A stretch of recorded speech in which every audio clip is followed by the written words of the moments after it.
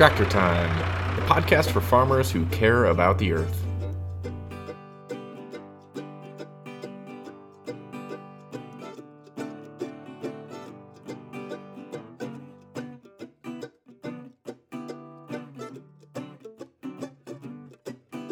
Welcome to Tractor Time. It's Thursday, August 2nd. My name is Ryan Slabaugh. I am the host of Tractor Time, which is brought to you by Acres USA, the voice of eco-agriculture. You can learn all about us at www.acresusa.com or at www.ecofarmingdaily.com. We have a bunch of books and magazines and events that you can attend to subscribe to learn all about eco-farming. So thank you for joining us today in our podcast, Tractor Time. Around our office, we have a few farmer and rancher types who work, and one of them named Doug came in the other day to tell us about his pig. Now, Doug is a large man, a guy who doesn't really have a finesse bone in his body. He breaks stuff and builds stuff, and he wears cowboy boots and belt buckles and shirts larger than my car hood. He's smart. He used to run a seed and feed store and has kids in the rodeo circuit. So he spends most of his time hauling horse trailers around the West, and he has a pig that they come home to. Now, the other day, here in northern Colorado, we got about 5 inches of rain in a real short bit of time, so a pond formed on Doug's ranch. And while the humans took cover and watched, what did the pig do? With the pig, well, the pig decided to turn into a hippo. So now, with that pond still on Doug's ranch, his pig just sits in the flood pond with its snout and eyes barely above the water, and the rest of his body just wallowing in the mud as he eyes for predators or something that he's doing. Anyway.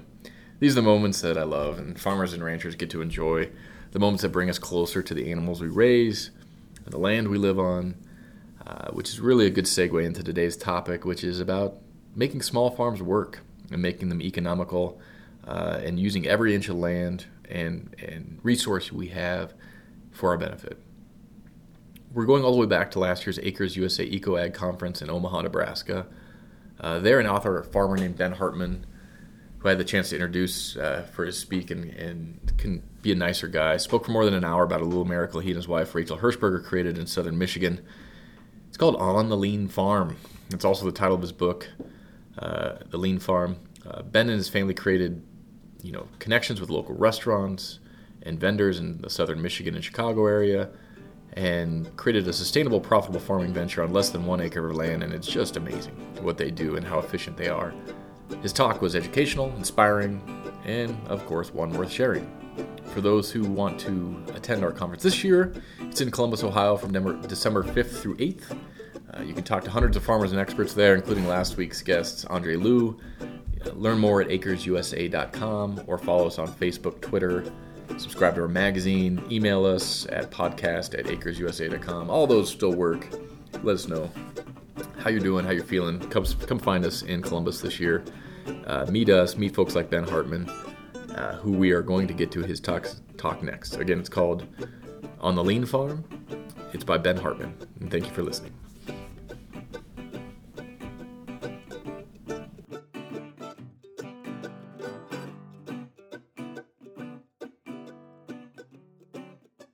Okay, well, thanks for coming. Thanks for choosing this workshop. So here's the question. Is it true? Can you really make a living on 1 acre? And in my experience, it's most likely with those high dollar value per square foot items, pastured poultry, produce, and other specialty crops. And if you have direct access to the customer. And having said that, I also know of exceptions to these. However, I do know that it is definitely only possible with a lean approach. And what this means, in a nutshell, is extremely close attention to your customer, paying close attention to your customers, and then ruthlessly eliminating all waste. And let me show you how we do it. Let's take a wide-angle view of U.S. agriculture. How many of us are actually on farms? Fewer than 2%. Okay, and it wasn't that long ago that most of us in the U.S. were on farms. And by the way, this trend continues.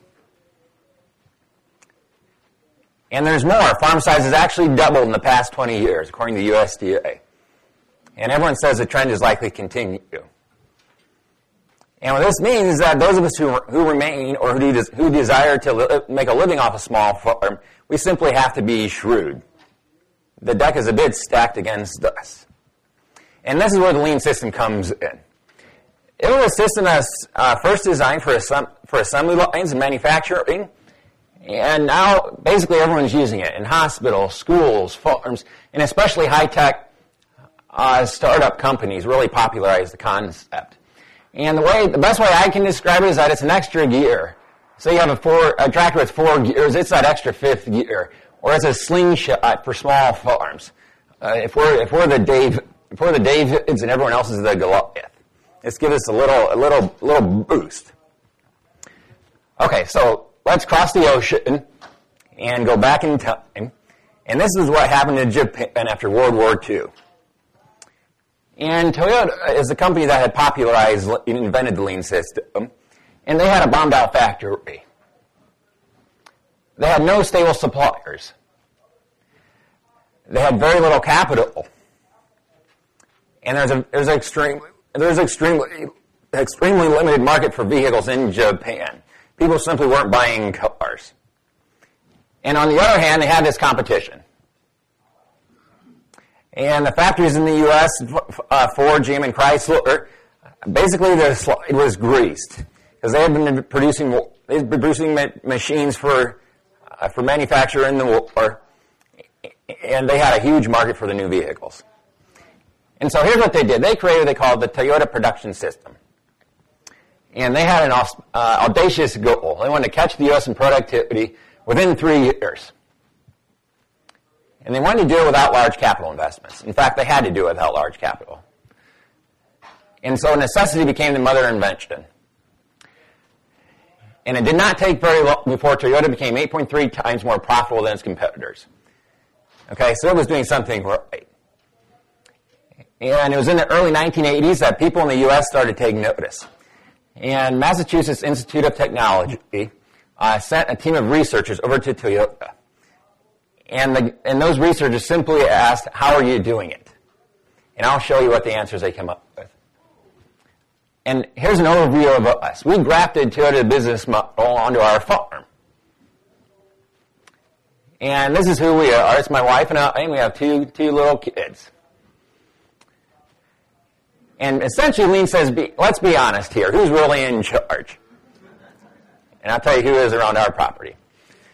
And so we went to farm so you can be free. So your farm works for you and not the other way around. And that's why we got into farming. We wanted to raise these kids on the farm and not have to take outside income. And my friend Chris Blanchard has the best analogy I know of for a small produce farm anyhow. It's like a 2-year-old. It's constantly unruly, constantly demanding your attention. You just simply have to set some boundaries. And they make farms and the people on them better. And so a very, very general overview. We're a 5-acre farm, and we have less than 1 acre now in production. We're in northern Indiana with 4 greenhouses. These 2 greenhouses are heated, and we heat them into the high 20s in the winter, and so we have something to give our customers all year. And we also grow tomatoes in them in the summer, and we're in about our 10th year of operation. And on the farm, I'm working full-time, and Rachel's now a quarter-time. And our kids are about a 10th or a 20th, but we're working on making those numbers go higher. We have 1 part-time person who works for us. We have a local commitment, so that 90% of our food ends up within 10 miles of us. And this is for ethical reasons or social reasons, and also for financial reasons, as we'll get into. And we now produce around 30 crops. We had grown more than 80. And mostly greens and tomatoes, and none of the big stuff. No watermelons and butternut squash and that sort of thing. And we're behind the scenes for 6 artists and restaurants. And you can see the distribution of our sales. About a third go to CSA customers, a third to a farmer's market, and a third to wholesale accounts. And then we do keep our hours sane, under 40 hours, and we do earn a comfortable living for our family. And people want to know what we make on 1 acre. Most years we're grossing more than 100. And at this point, we've been able to net more than half. And so here are the metrics that we are using to keep us on track. And this is not to suggest these are universal metrics. This is what works in our community, in our context. And so if we're going to grow our crop, we like it to yield $2.50 a square foot or more. And we harvest everything into 14-gallon totes. And so we wanted to aim for a high dollar value per volume. And so we set a target of $35 should fit into one of these totes. And it was Rachel who came up with this because she was doing our marketing. And she was getting sick of lifting these heavy totes. You know, maybe had one or two watermelons in it and just a couple of dollars of value in a tote. She said, if you're going to send something to market, give me some high dollar value totes. And then next, if we're doing any type of selling activity, and this is the point at which the delivery vehicle leaves the property. If we're going to a wholesale account, if we're going to a farmer's market or dropping off CSA boxes, we aim to do $100 an hour. And so, for instance, if it's a 6-hour farmer's market, we hope to get $600 out of that market. And these are our goals. We don't always keep them. However, they're metrics that have constrained our operation. I said it's like a 2-year-old. You have to set some boundaries. And they help us keep us on track. And here's a specific example of what I'm talking about.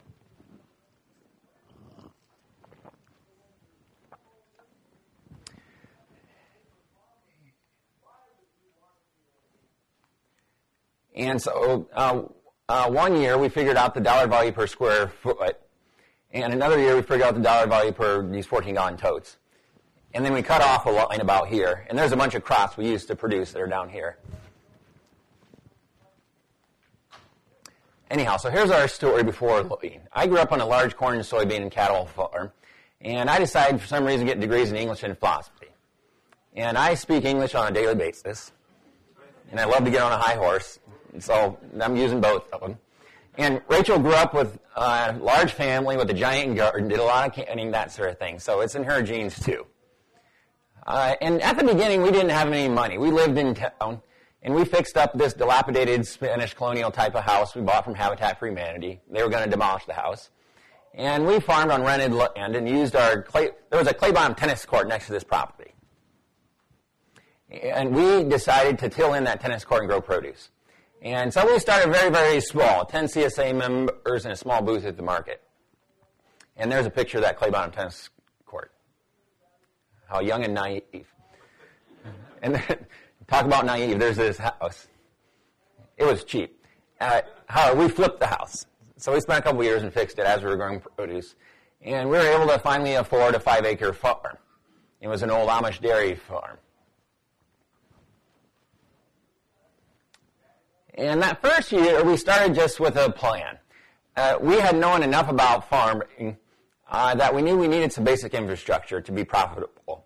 And so we built one greenhouse. We installed some drain tiles, some irrigation, some fences, a processing room, a walk-in. And we didn't do much farming at all that first year. And I should say, too, in these early years, we were also working part-time in southern Michigan at a microgreens and petite greens farm that was selling greens to high-end restaurants in Chicago. And so we had our toes dipped in a couple different agricultural worlds. And those first years we worked really, really hard. And it's safe to say that our early production system is low-tech and backbreaking. We used walk-behind tillers, a lot of hand tools, and it's conservative to say we work 60-hour weeks. And we say we were profitable, but we were also tired. Okay, so let's get back to the lean system. Here's how Toyota managed to do it. As a 4-part system, number one, they got very organized with this system they called 5S. And I'm going to go through each of these in a minute. And then they precisely identified value. And they got this information from their customers. And this was something U.S. manufacturers were not doing.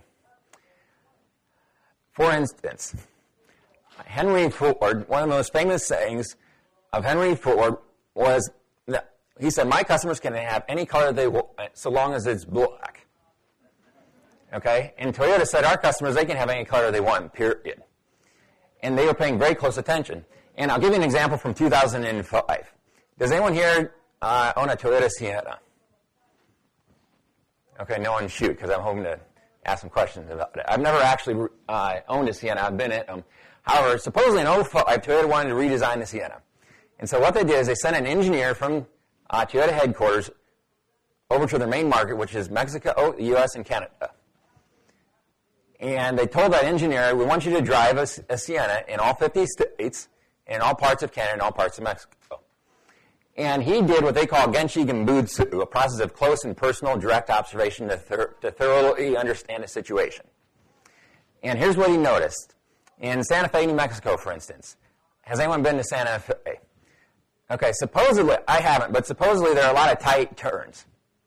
And he had a hard time turning. And so he called home and said, let's tighten the turning radius by 15 degrees. He noticed that in the U.S. in particular, we like to drive long distance, and we like to eat as we're driving. This doesn't happen in Japan, apparently. And so he designed a flip-up console, very easy to set a hamburger and fries.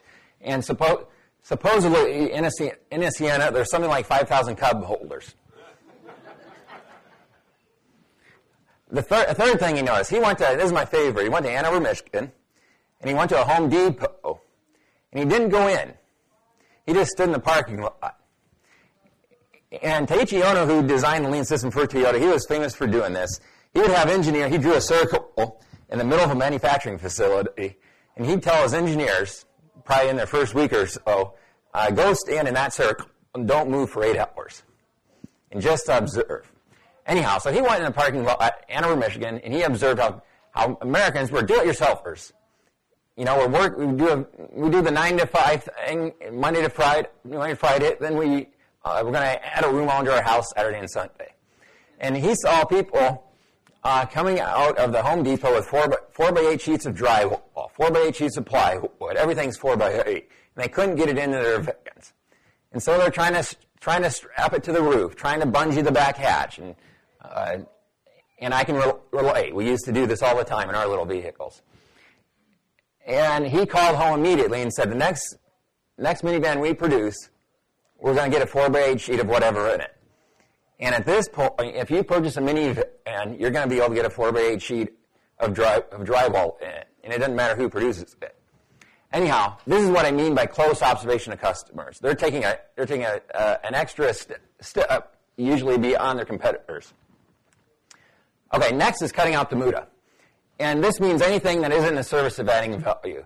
If it's not producing the precise product that the customer is saying that they want, it's a muda activity. And I'm going to get into more definition here because that's really at the heart of the system. And I should say, too, there's a difference between muda and waste. Because when we think of the term waste, we think of garbage, stuff going to the trash.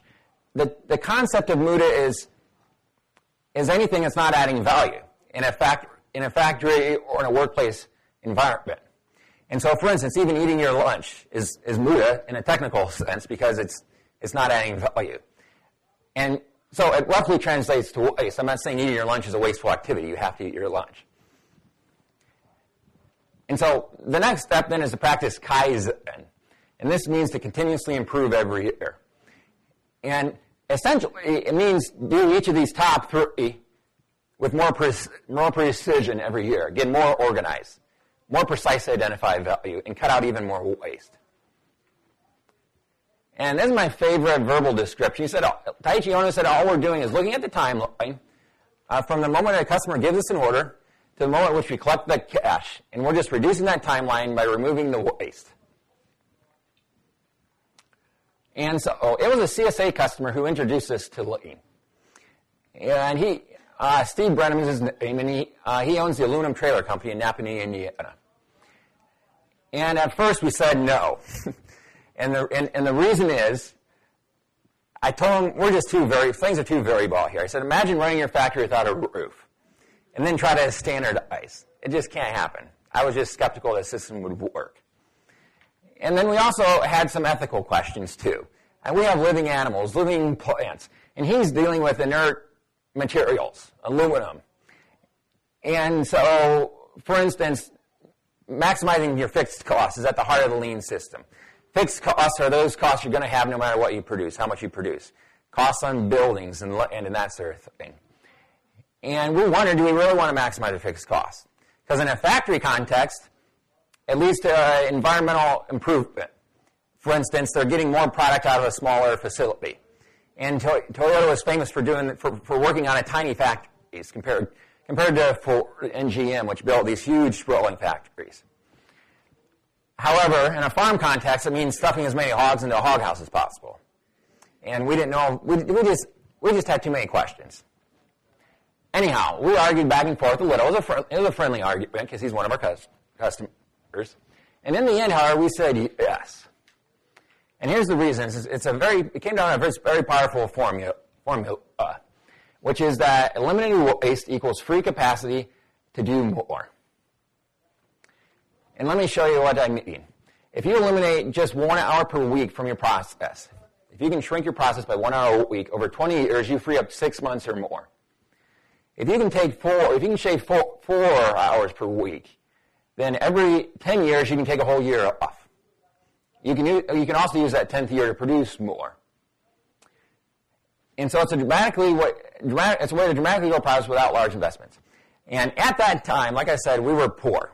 And we had money for our first greenhouse, for a small BCS tiller, not much more. And so in our way of thinking, there's one simple way to add capacity. It's to purchase a bigger tractor. It's to purchase more land. It's to add on a greenhouse. Essentially to throw money at our production problems. And Steve said you can have a low capital business on a small acreage and still make it. And he said the reality is most businesses are addicted to this growth through expansion model. However, and I'm not saying that's wrong. At some point, you need to pick up more customers, and you have to grow your business. However, Lean says there's also another way. It's process. And let's look at this. This is what happens on most farms. Most activities are in the waste category, and there's a little bit of value adding that happens. And a bunch of agribusiness is focused right here. They want to sell you bigger tractors, more expensive greenhouses, chemical inputs, or genetic modification. Anything to compress the time value adding. And here's what Lean says. There's an elephant in the room here. Most of your process, if you delineate what's happening on a day-to-day basis, much of what you're doing is muta, and very little is actually value adding. And so let's attack the elephant in the room. In a culture of consumption, we're addicted to throwing money at our problems. And so here's how we apply these concepts. Number one, we use that 5S system and decluttered the farm. And the reason is, in our business anyhow, it really surprises how little we actually need. And once we had decluttered, it surprises how much time we had wasted looking for that stupid hoe, tripping over that dumb row cover that didn't have a home. And once we had leaned up, once we decluttered, we were able to move much faster. And so we began by visiting Steve's factory. And here's what I noticed. Each worker in this factory had a mobile workstation. And each worker had precisely the tools they needed and not one tool more. And this workstation was always within an arm's reach. There's casters on here, and the workers would move it around with them. And so we wondered if we could do something like that on a farm. I'll show you how. We got rid of everything we didn't use on a daily basis or almost daily basis for adding value. We didn't squirrel it. We got it off the property. And this is a very important concept, very difficult for me to do. And we're not perfect. We have too much on the property even now. However, this is the goal. And then we aim for simplicity. Let's find the fewest tools we can to get the most done.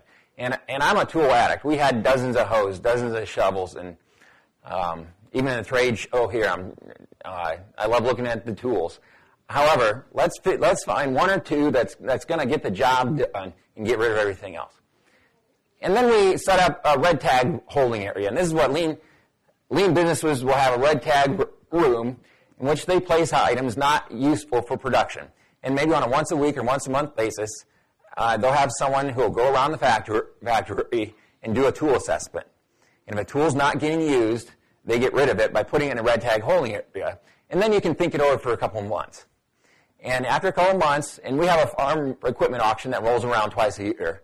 And if we haven't been using that tool by the time the equipment auction rolls around, then maybe we need to think about sending it off to that equipment auction. In other words, get it off the property. Here's some before and after. So does this look familiar? And so we chose a few tools we were using on a regular basis, and we got rid of everything else. And we said they should be in a worker's hands or in his home. There shouldn't be a third option. And if you have a two-year-old, you know there's lots of third options. However, this is the goal. And then we said we're going to set them in order. Let's go back here. We're going to store these tools at eye level. We're going to store them close to where we're using them. And so when Steve visited our farm the first time, he said, I'd like to observe your tomato pruning process. And so we kept all our tools in a central tool storage area. And so I walked from the greenhouse and grabbed the pruners. And then I went and pruned the tomatoes, and I walked back to the tool storage area and hung up the pruners. And he timed it, and he said you could have pruned a whole extra row of tomatoes in the time it took you to walk back and forth. And so now we hang them. He said you should hang those pruners where you need them. So we actually have hooks on all of our greenhouses. We have knives and pruners, and an essential kit for each greenhouse hanging on that greenhouse. And it costs a little extra. We duplicated some tools. However, for the lower cost hand tools, it made sense. And so there's another picture. We have magnets and hooks all over the property.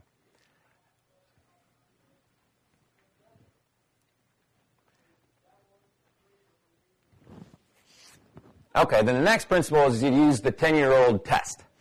And so what they do in a lean facility, the goal is that a 10-year-old should be able to enter the factory, and you tell them, hey, give me a flat screwdriver. And it's intuitive enough, they'll be able to find that screwdriver. Okay, it's just that easy to find what you need. And we wondered, could we do this with a 2-year-old? And so we hung our tools, and you see eye level is the relative concept here. Anyhow, third principle is shine. And this means cleaning with the toothbrush, because leaning up is about seeing. It's about noticing when waste is creeping into your process. And then you want to make sure your spaces are well lit. And so here's some before and after pictures. This was our old processing area. It was dimly lit. However, it was an adequate working environment. And then we installed these high lumen light fixtures. We got out some paint cans and painted everything in here.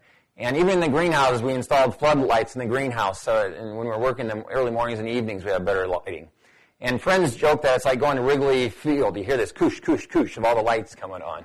And that's an exaggeration. It's not exactly like that. But the point is we want to be able to see our work and see our waste. Next is standardizing. In other words, doing these first three as part of everyday work. And again, aim for simplicity. Let's do the same thing the same way every time. Complexity is the enemy of lean. And if you've tried to grow produce, you know how complex, or if you've opened up a seed catalog, you know there are just too many options, and it's easy to become too complex. And then to use this principle called short, high-frequency cleaning, and not doing these tasks once a year, not doing 5S once a year, doing it on an everyday basis. And the habit that we had been in was to use the property all growing season and just to junk it up, because we knew we'd have a couple off months in the winter, we'd have time to clean it up. And in reality, what happens is, in produce, as you're junking up the property, your work slows. Every week it gets slower, because you're spending more time looking for the hose, more time tripping over that row cover. Okay? And so the lean principle here is short, high frequency. And this means when we're done washing the head lettuce, we return the processing area to the same condition immediately. And so we're constantly doing short cleaning tasks.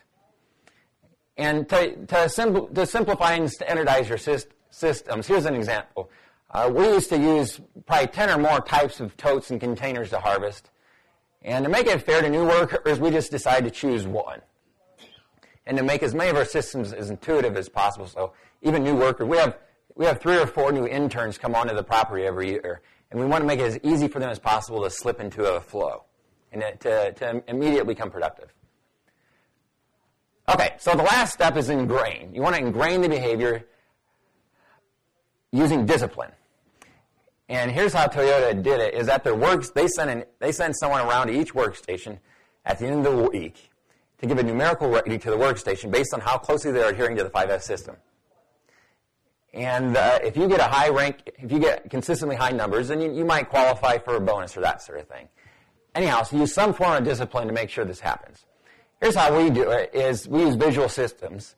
And this is also a lean concept, and you'll see a lot of visual cues in lean factories.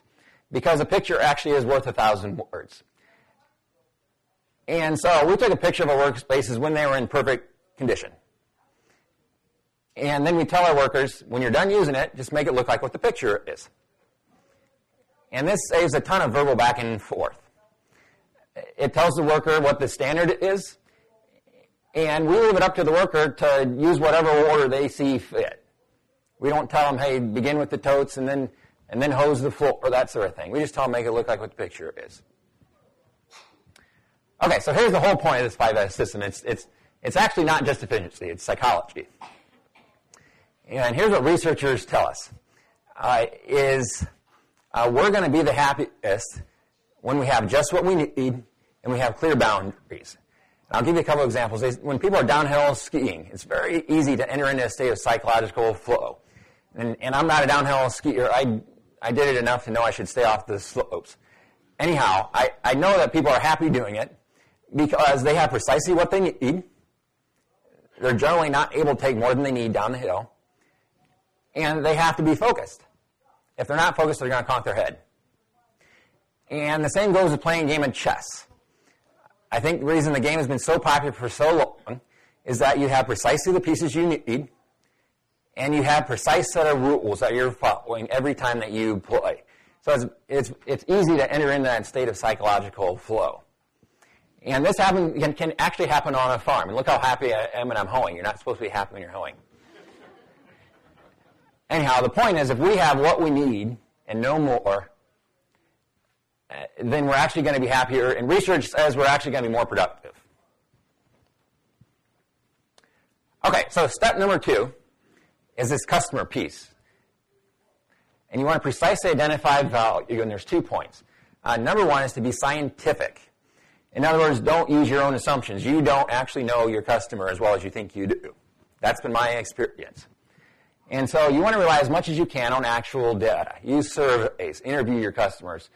Do number 2, Genshi Genbutsu, close and personal observation.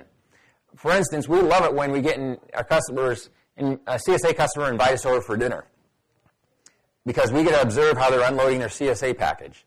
We might poke our nose in the refrigerator and see actually what's getting used and what isn't.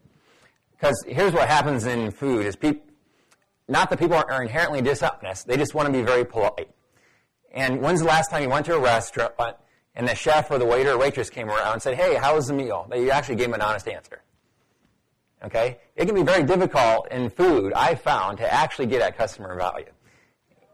I'll show you some ways we do it. Okay, these are the 3 questions at the heart of the whole lean system, actually, is knowing what customers want, when they want it, and the amount they want. And the more precisely you can answer those 3 questions and deliver on those answers, the more profitable you'll be as a business. It doesn't matter how big you are. And so we're surveying all the time what they want, when they want, and what amount. And I told you these tech startups, they love the lean system. And you can't go onto a website anymore without getting a little window to pop up asking you for what your opinion is and how efficient the website was, that sort of thing. And so they're trying to get at the answer to these questions. And so I guess how we do this with our CSA customers is twice per year, I send them a very simple email that basically asks a version of these questions. Did you get the items that you wanted? Is the delivery on a convenient schedule for you? Did you get the amount you needed? Or we're giving you too much or too little? That sort of thing. And then we talk to our customers one-to-one and really try to get at the answers, precise answer to these questions. And it changes all the time, too. Customer tastes change, and in our business anyhow, people want it more convenient every year. They want pickups more convenient. They want their food further processed every year, that sort of thing. And another example is we created a tomato sticky note, and we place our sticky note on the wall of our processing area, and it just lists our wholesale customers and then the types of tomatoes that they want. For example, the food co-op wants a fairly orange tomato. And the reason is, by the time their customers are going to be eating that tomato, a whole week might have passed. Because it takes some time to get it on the shelf, and it takes some time for the customer to get it home. Anyhow, they don't want super ripe tomatoes. However, we also deliver to a restaurant that serves a half-pound hamburger. And they want the largest tomatoes we can give them. And it's not, and so on. We have 4 or 5 other places that we deliver tomatoes to. And it's not that these places couldn't buy tomatoes from other producers. There's lots of tomato producers in our area. It's just that they choose us because we've taken that little extra baby step, and we've answered these questions just a little more precisely. And another example of their CSA is pickups. And this gets at this one here. When do they want it? And this is an often forgotten piece for people doing direct marketing. And what we heard was it was inconvenient for customers to come out to the farm and pick it up. And so we set up pickup locations. And then a year later, we heard even that was a little bit inconvenient because we gave them a window of 3 or 4 hours to pick up their produce. And they said, we've got kids who have after-school activities. It's just hard to do. And so we installed coolers at our pickup locations. And these were just chest freezers that we powered up to be refrigerators. So it was a low-cost, or used chest freezers, low-cost thing to do. However, it meant our customers could come pick up at their convenience. And the next year, we heard even that's too inconvenient. And so we partnered with our food co-op. Our customers, most of them told us they shop anyhow at the food co-op. And so we set a large cooler at the food co-op, and they can pick their CSA up as they're doing their grocery shopping and save them a trip altogether. And next year, we're probably going to their house and cook for them and spoon feed them. Okay, and we even surveyed to determine their preferred communication method. And one personal note is when I graduated from college, I developed a speech impediment, and it's called spasmodic dysphonia. And I went to a couple of speech therapists, and they sort of told me it could get worse before it gets better. And this didn't sound good to me. I thought I'd better get into a non-speaking career. Look how well that's turning out. Anyhow, the point is, when communicating with customers, I thought it was an inconvenience. However, it's actually part of our product because it answers that when question. And so with our restaurant chefs, I asked them, do you want an email? Do you want a text? And when do you want that email? When do you want that text? It's up to them. They're pulling our system. I'm working for them. And it's something that I actually enjoy doing now because I know it allows us to charge more for our product, and it adds what marketers call stickiness.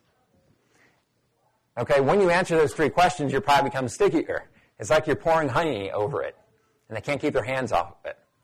And this is really the way to get customers. And another illustration here is to use what's called pool.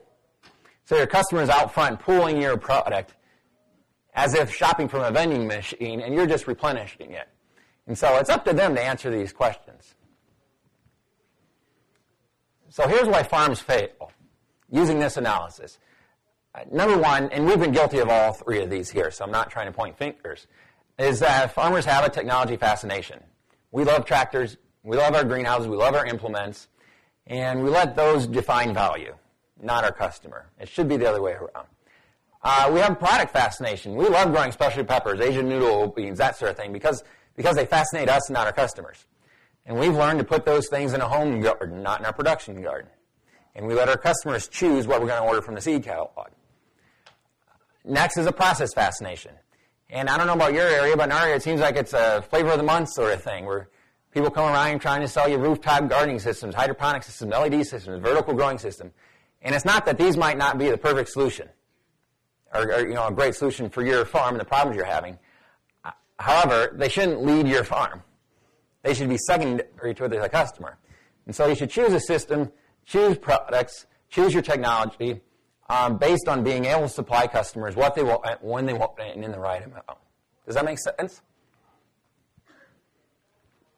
Okay, so we'd applied 5S, and we figured out what our customers valued. Now what?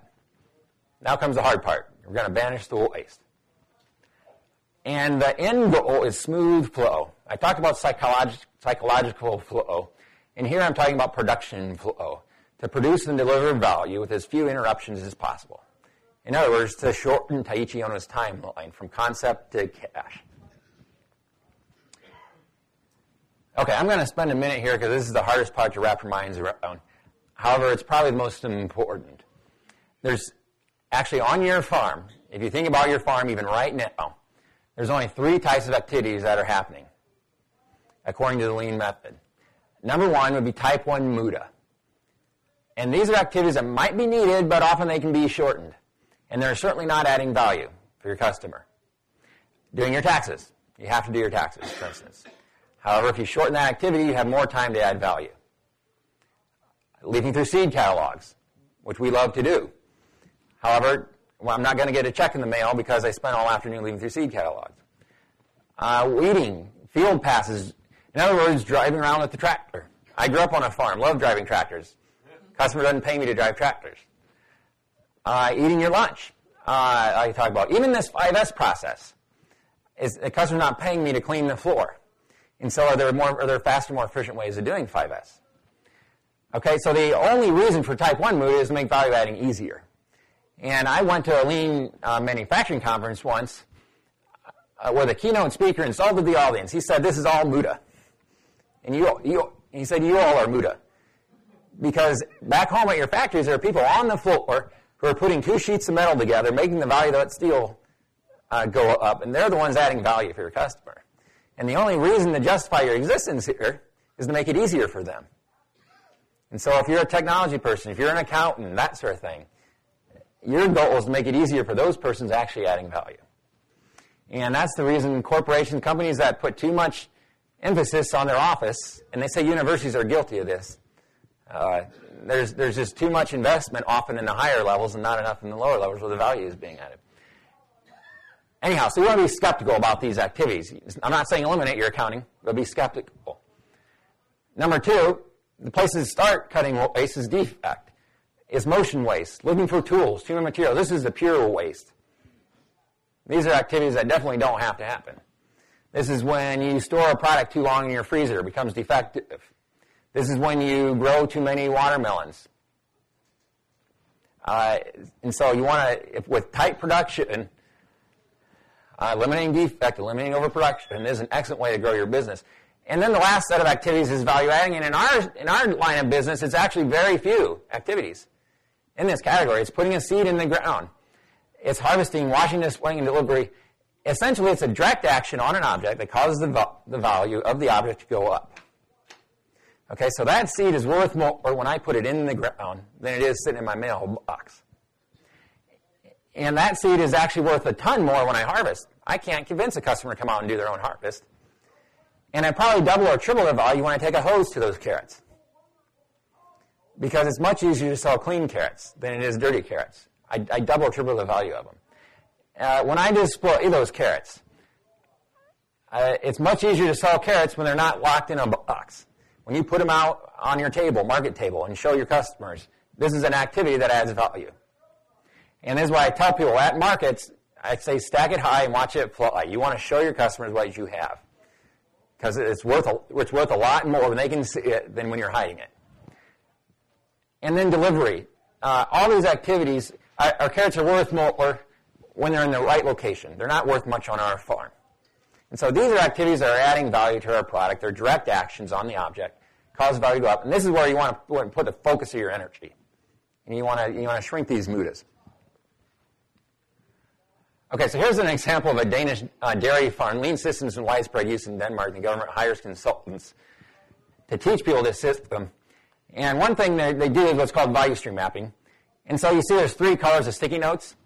And each of these might indicate a type 1 muda, type 2 muda, or a value-adding activity. And then what they're going to do is they're going to say, hey, the type 1 muda, is this something that actually needed to happen? Or can we shorten it somehow?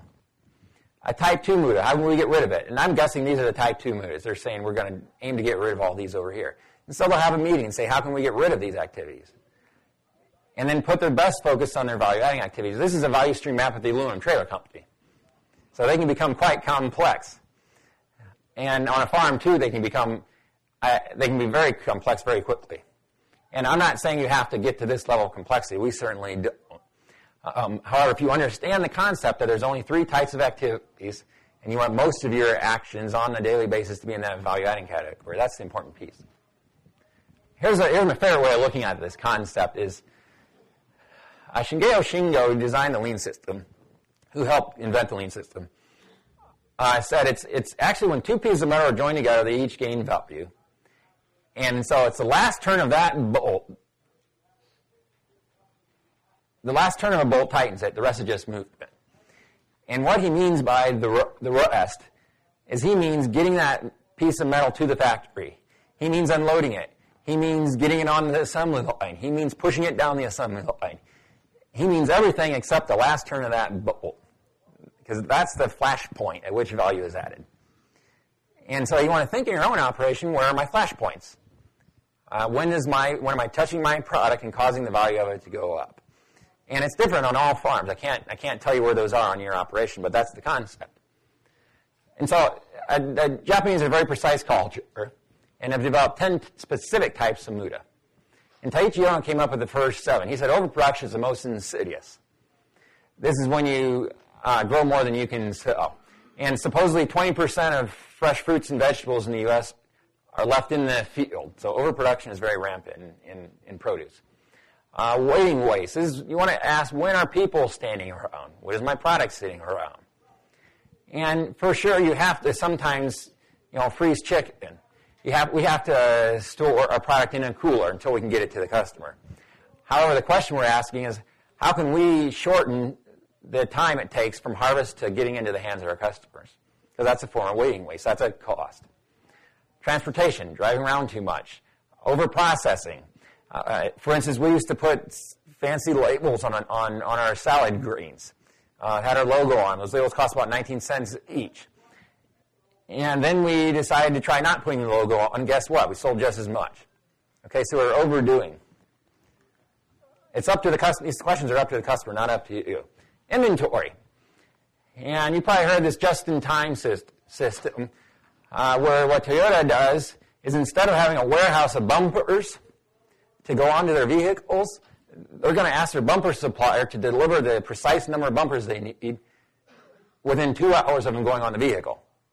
It's very difficult for suppliers to do, however they mandated this. Whereas other companies were famous for having these large warehouses and having stockpiling lots of parts. And then they accrue what's called inventory carrying cost. When the part becomes obsolete, for instance. When the vehicle type changes and it's no longer needed. And the cost to build the warehouse, pay taxes on it, that sort of thing. Anyhow, how we use this is we don't put one seed order in. We put 20 or 30 seed orders in order small amounts as we're using them. This keeps our inventory low, and it's actually difficult to store seeds. And seed companies have invested hundreds of thousands into climate-controlled rooms, and we're happy to put that cost onto them. Motion waste, and these ones that are we're going to go over in a little more detail here in a minute. There's defect. There's the waste of overburden. There's uneven production in sales. You want to smooth out your operations as much as possible. I know it's difficult to do on the farm. And unused talent. Any good idea that goes unspoken is according to this system a form of waste. Okay, so here's some examples. I'm a practical person, not really a theoretical person. So we're going to show you practically how this happens in our operation. And just a word of warning is that wastes are unique. And so the defect waste on your farm is different than the defect waste on ours. And so the solutions are also unique. So here's a few tricks. In the Japanese language, there's to move and to work are pronounced exactly the same. However, they're written slightly differently. And do you see what the difference is? There's a radical here. And does anyone know what this is? It stands for a human, a person. And so, in other words, to move is different than to work, because to work means there's a human element. And so one of my favorite lines from Taiichi Ohno, he said that animals move, humans can work. And so let's apply thinking to our motion. And one of the things they did at Toyota was this idea of spaghetti diagrams. And you can do it on your farm. It's not that hard. What we did is we had someone in our processing area on a Friday afternoon. We were very busy in there. I gave them a blank sheet of paper and a pencil. And whenever someone moved, they drew a line on that sheet of paper. And after not too long, 45 minutes or an hour, that piece of paper looked like spaghetti noodles. Like a big plate of spaghetti. And so the question then is to analyze it. Say, hey, can we shorten noodles? Can we straighten noodles? Can we actually eliminate some noodles? And so we'd redesigned I'm not going to get into specific, we'd redesigned our processing area based on where those noodles came out. And the same with our hosing area. We redesigned the hosing area based on some spaghetti analyses. And trying to make that flow of product as smooth as possible. Here's an example of spaghetti noodles at the aluminum trailer company. Okay, so they can get quite complex. And Steve told me some of their workstations have more work to do than others. And we did the same with our field preparation. We were using a fairly traditional field preparation, cover crops, crop rotation, a lot of field passes with the tractor. I told you I love to drive tractors. However, we wondered, might we be doing too many field passes? And cover cropping, I'm not opposed to cover crops. I love them. However, in our small situation, we noticed it's taking a lot of time to plant, a lot of time to turn them in, a lot of time in the field, and there's a high seed cost. And so we came up with this raised bed compost system. And so we covered 8 to 12 inches of compost over the entire growing area, which we shrunk to about half an acre. And we didn't do this overnight. It took 2 or 3 years, adding 3 or 4 inches a year. And then we installed 100 semi-permanent raised beds. And these raised beds have very high organic matter and very high soil biological activity. And so I'll show you some illustrations. So this is the new raised bed system here. We just shape them with a bed shaper. But you see how dark and rich that the soil is. And we can grow just about anything we want in here. And the thing I like to point out for produce people or people wanting to get into making a lot of compost is you don't have to be a perfectionist. We certainly measure the temperature in our compost, make sure it's getting hot enough to kill weeds and pathogens. However, you can see it can go on. It can go on fairly chunky. It's if you're using it in a potting mix, that sort of thing. Then you want to use a shredder or a sifter and get more perfectionistic about your compost. However, we just use a skid loader to turn it. So it doesn't require a lot of investment in equipment.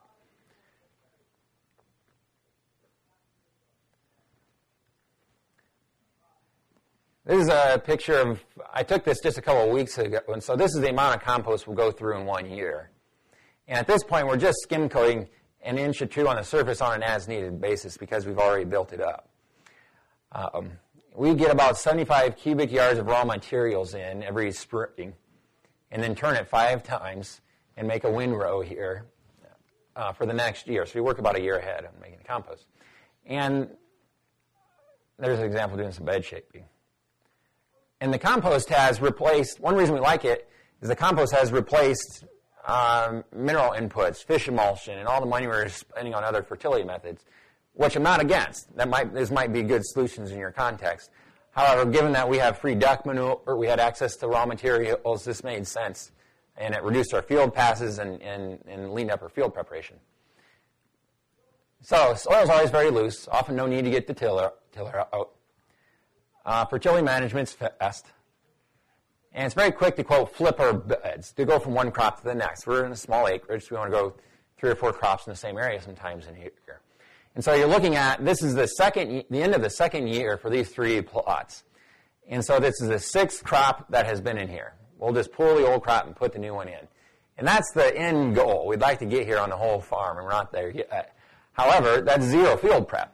We're doing all value adding, no motive, all value adding activity, which when you put a transplant in the ground, it's worth a lot more than it is sitting in your greenhouse. And so we can focus on those value adding activities and not on our tractor passes. Okay, so if you think we're nuts, here's some historical inspiration. My brother is a head librarian at Goshen College. It's a Mennonite liberal arts college in Goshen, Indiana. And I put the task to him. I said, I'd like to know how farmers in medieval Japan were doing it, especially in produce. And it took him a long time. He found a scroll from the year 927, and he says this is the only known record we have of medieval farming practices in Japan. And so I hope you appreciate this because he took a lot of digging here. Anyhow, so look at this record for spring onions. 3.4 liters of seeds, 1,200 seedlings, 1.5 days for 3 tillings, 1 ox, 1 driver, and so on. And then 35 days to transport 210 loads of manure. Out of 87.5 days' work, 35 of them, almost half, were devoted to composting. This is amazing. So it's a very old system. It's not I didn't come up with it. This is how produce has been grown for centuries. For coriander, and there's a whole list of crops. I'm not just picking out two outliers here. For corianders, we're looking at 21.3 liters of seed, a day to till, 1 ox and a driver, 2 days to hand till, 2 days to form the ridges, 22 days to transport the manure. And so out of 28 days' work, almost all of them are spent moving manure. I bet they wish they had skid loaders. Here's a book that's just full of composting stories. And I'm sure some of you are familiar with it. In the early 1900s, University of Wisconsin agronomist F.H. King, and he invented the silos that you see on farms. He went over to China, Korea, and Japan, and he wanted to answer the question, how is it that these people are feeding their populations for so many centuries and not depleting their soil? How can their productivity levels be so high for so long? Because at that time in the U.S., we were having a problem. There was massive soil depletion. Topsoil was eroding very quickly. And we had a growing population. And the answer he came up with was composting. The Japanese, in the year he was there, 2008, composted 22 million tons, more than 22 million tons of compost. Horses, cattle, swine, poultry manures, herbage, straw, and other waste. His conclusion was farmers long realized that much time is required to transform organic matter into forms available for plant food, and by such practice with heavy fertilization, the soil is made to do full duty throughout the growing season. And I like that term, full duty. He said they're growing 3-4 crops a year on areas of ground that we're lucky to get 1 or 2 crops to come off of successfully. Okay, so that's my humility thing, saying I'm not the one who came up with it. This is an ancient way of growing produce. And here's the best way let's go back to motion waste. The best way to remove motion waste is just to keep the farm small and keep crops close to growing areas. And so you see we're maximizing every inch here. We're tucking everything around the greenhouses, close to our processing area. And I can't tell you how many produce farms have gone on where you'll have the green beans 2 miles away from the processing area. You'll have the tomatoes a mile down the road over here. And I want to tell people, and yet they have all this wonderful land close to home. And I want to tell people, just tuck it all in, bring it all home. Let the chickens come home to roost. Another trick is this idea of maximizing fixed costs. And if you're doing animals, I think there are some questions you need to ask. With produce, we thought, hey, what if we could keep the greenhouses full all year with the most croppable crops we know of? Hey, what if we could keep our growing areas full? And so we don't use complex field maps, but when one crop is finished, we'll get the tractor in here, we'll take out that crop, we'll add a little compost if needed, we'll put another one in and keep our system at full capacity. That's another way to work at this motion waste.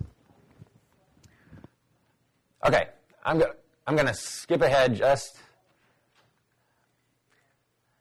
a minute here because we're going to run out of time. To say another thing we did was we decided to transplant everything we grow.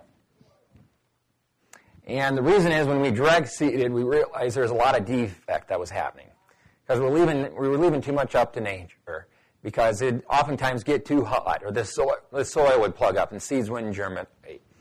And our goal, and we haven't reached it, but the goal is for every seed that we order to turn into cash. And if it hasn't turned into cash, then we ask, well, what happened? At what point along the line was there defect? And it was in the first 4 to 6 weeks of life in the seedling greenhouse and getting that crop transplanted. And so we really beefed up our system. I'll show you what we're doing here. Even turnips and beets and spinach, crops that are typically direct seeded, we're going to transplant. And that's to remove the defect. And so we have a higher rate of success with them, even though it takes a little more time to get them in. And I'll show you how we've sped the time up it takes to get them in. And so we're going to plant, 4 to 6 seeds of turnips in a cell. And actually those turnips are going to grow away from one another. We're using this paper pot method, in which we're seeding into what's called paper chains. And this thing is going to spread. It's going to spread out and look like a chain. There's 264 cells in here. And so we're going to open it, and we'll fill potting mix in here. My son loves to use the dibbler. Dibble a bunch of holes. And then there's this nifty little seeding device. It's non-electric. It's very simple. It's just 2 plates of clear plexiglass. And the seeds go in the top hole. It's smaller. And the top plate is interchangeable, depending on the size of seed you're using. And so each seed eventually does find a hole. It's like when you're going to church and your mom gave you that thing you had, you had to pay attention to try to get the little balls to go into the holes. I don't know if any of you play with that. Anyhow, that's the memory that I had. And a seed does find a hole. A seed will find a hole eventually.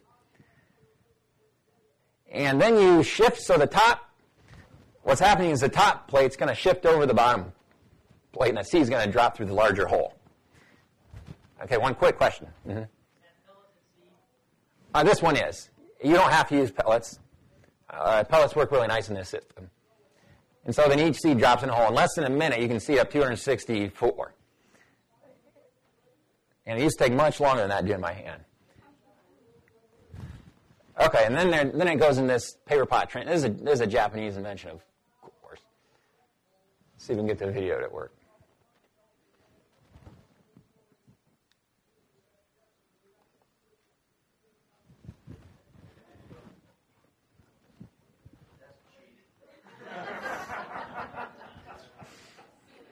So look how comfortable this transplanting operation is.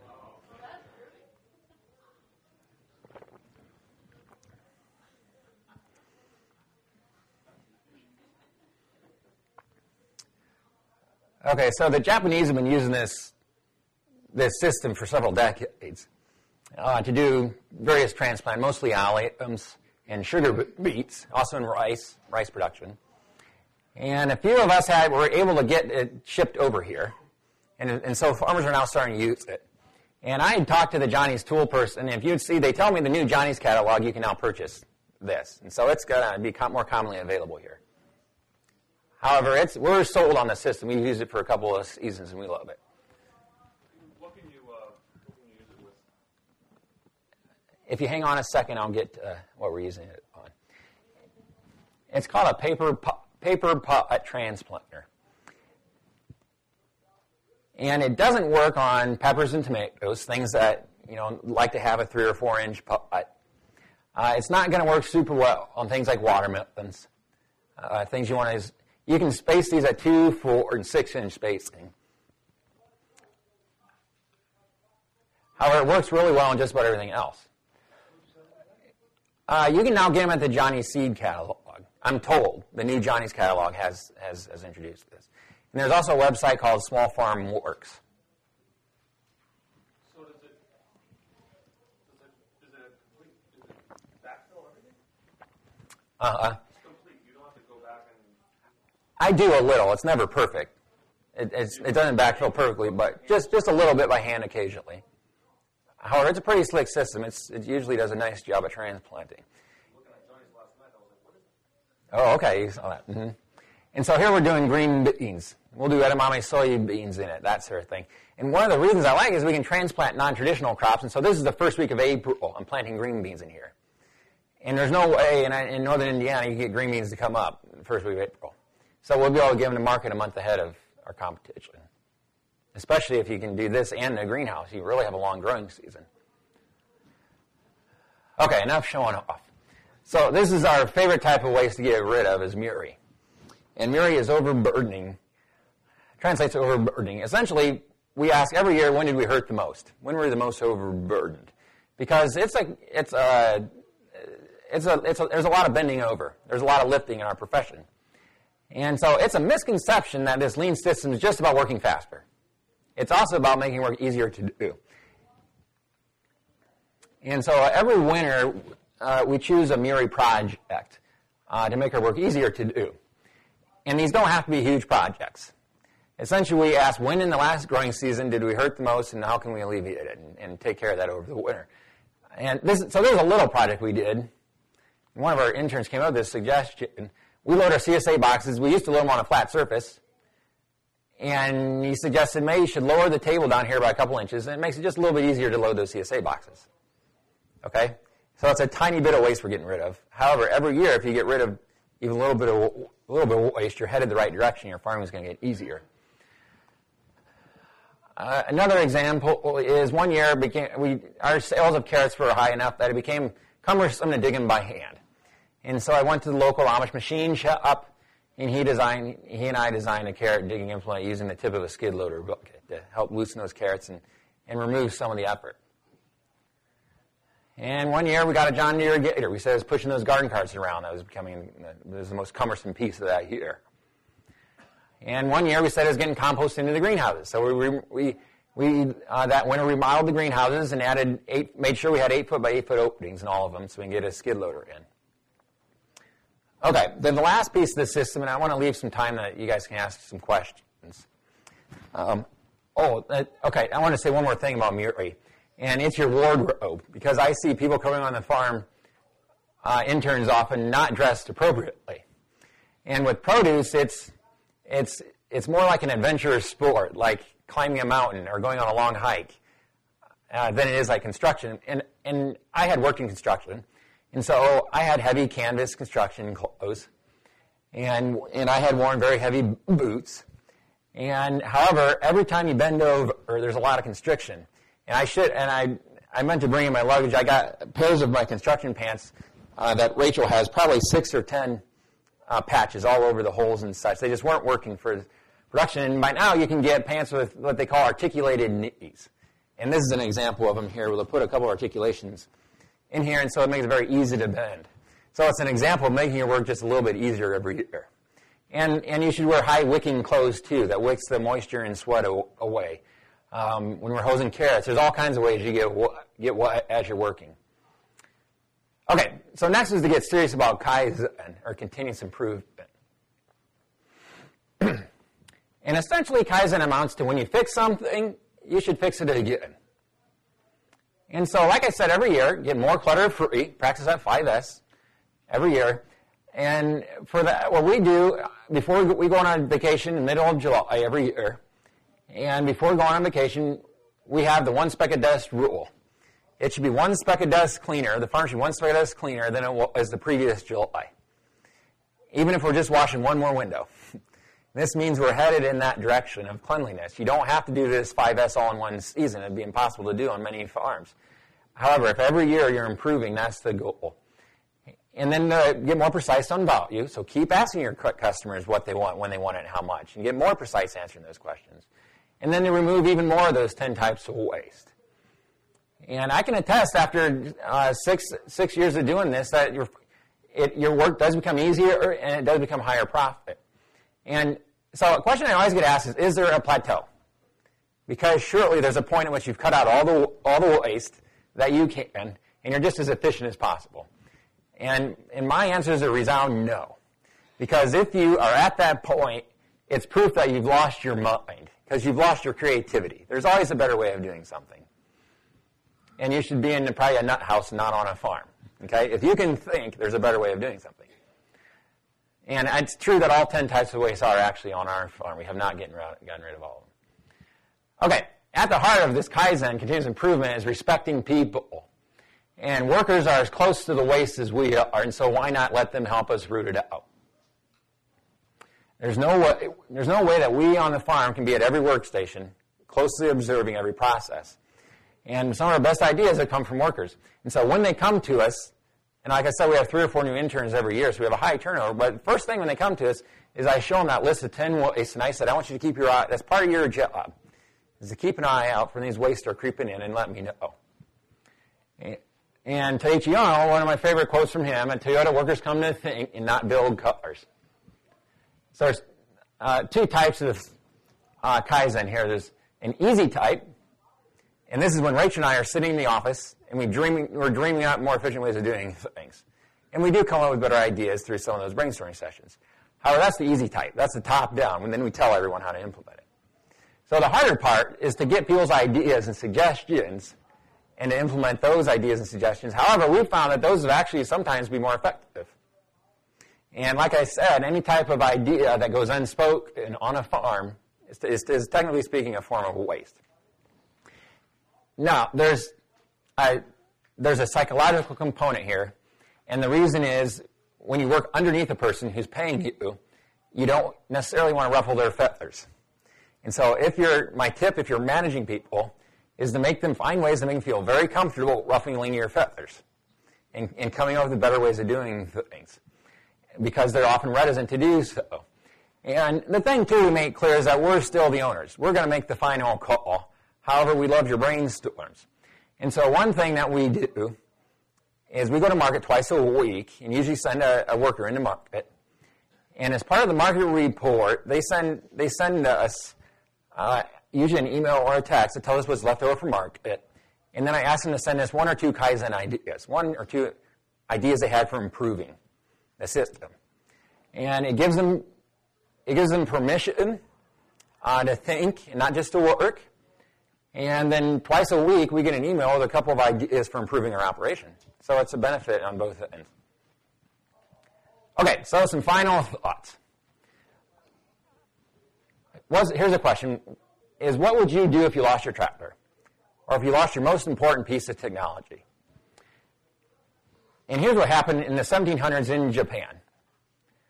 They went from 13, and again, my brother Fritz helped me find these, so he wants you to appreciate it. 13,000 oxen in the 1670s, down to 4,000, 1820. Okay, they were losing their most important piece of agricultural technology. At the same time, that households almost doubled. And so there are historical reasons for this. Mainly, it was not cost effective anymore to feed oxen, because at the time Japan was a fairly isolated island, and with a growing population, they just didn't have the room. They didn't have the herbage to feed humans and animals, and they had to figure out a better process, a better way of doing things. Now, tell me what was happening over here in the 1700s. They call this the Industrious Revolution, because they're finding industrious ways of doing things in a better manner. What was happening over here was called an Industrial Revolution. Okay, we suddenly had tons of land available. Farmers were moving out west. We were replacing handwork with McCormick reapers, and so on. Okay, so the exact opposite. It's just historical circumstance. However, these were the people whose grandkids were the first workers at Toyota. Okay, this is the kind of thinking that entered Toyota. And so it's a little disingenuous, and actually one of the MIT professors who visited Toyota in the 1980s, he actually came out to our farm a couple months ago, and he said this brings it full circle around for him, because this way of lean thinking actually began on farms because of these historical circumstances. And so they did it. The Japanese farmers increased production through the 1700s through process improvement, even though they lost their biggest piece of technology. And they measure this, they know this because they can measure lifespan increased by 10 years through that period. And so people were actually eating more and eating healthier without their biggest piece of technology. And it was just process improvement. It wasn't through acquiring more land and more technology. And so it's possible to stay small and stay your right size. And here's my conclusion. There's 2 ways to grow your farm. Number 1, constant expansion. Get bigger every year, tractors, more land, more customers. And you need new counts. However, there's another option. Stay your size and lean up. Cut out the waste. Shave time to create capacity vacuums. Practice production control. Remove your wasted motion. Get rid of unneeded tools. Rate your hurt. Get rid of it, etc. It is a cheaper, easier, more fun to do, and it is a profitable way to farm. So that's my presentation, and thanks again for being here.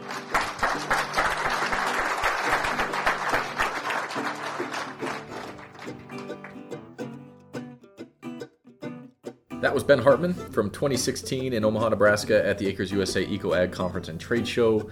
Thank you again for joining us on a very lengthy Tractor Time podcast, but we love this talk and the information that was in it. Be Lean. Joel Salatin calls Ben Hartman's book something that should be applied on every single farm. So you can find it on acresusa.com, find it on Amazon as well, support Ben, or call us at 1-800-355-5313. Again, that's 1-800-355-5313. Thanks again for us. This is Tractor Time. My name is Ryan Slaybaugh, and join us again next week.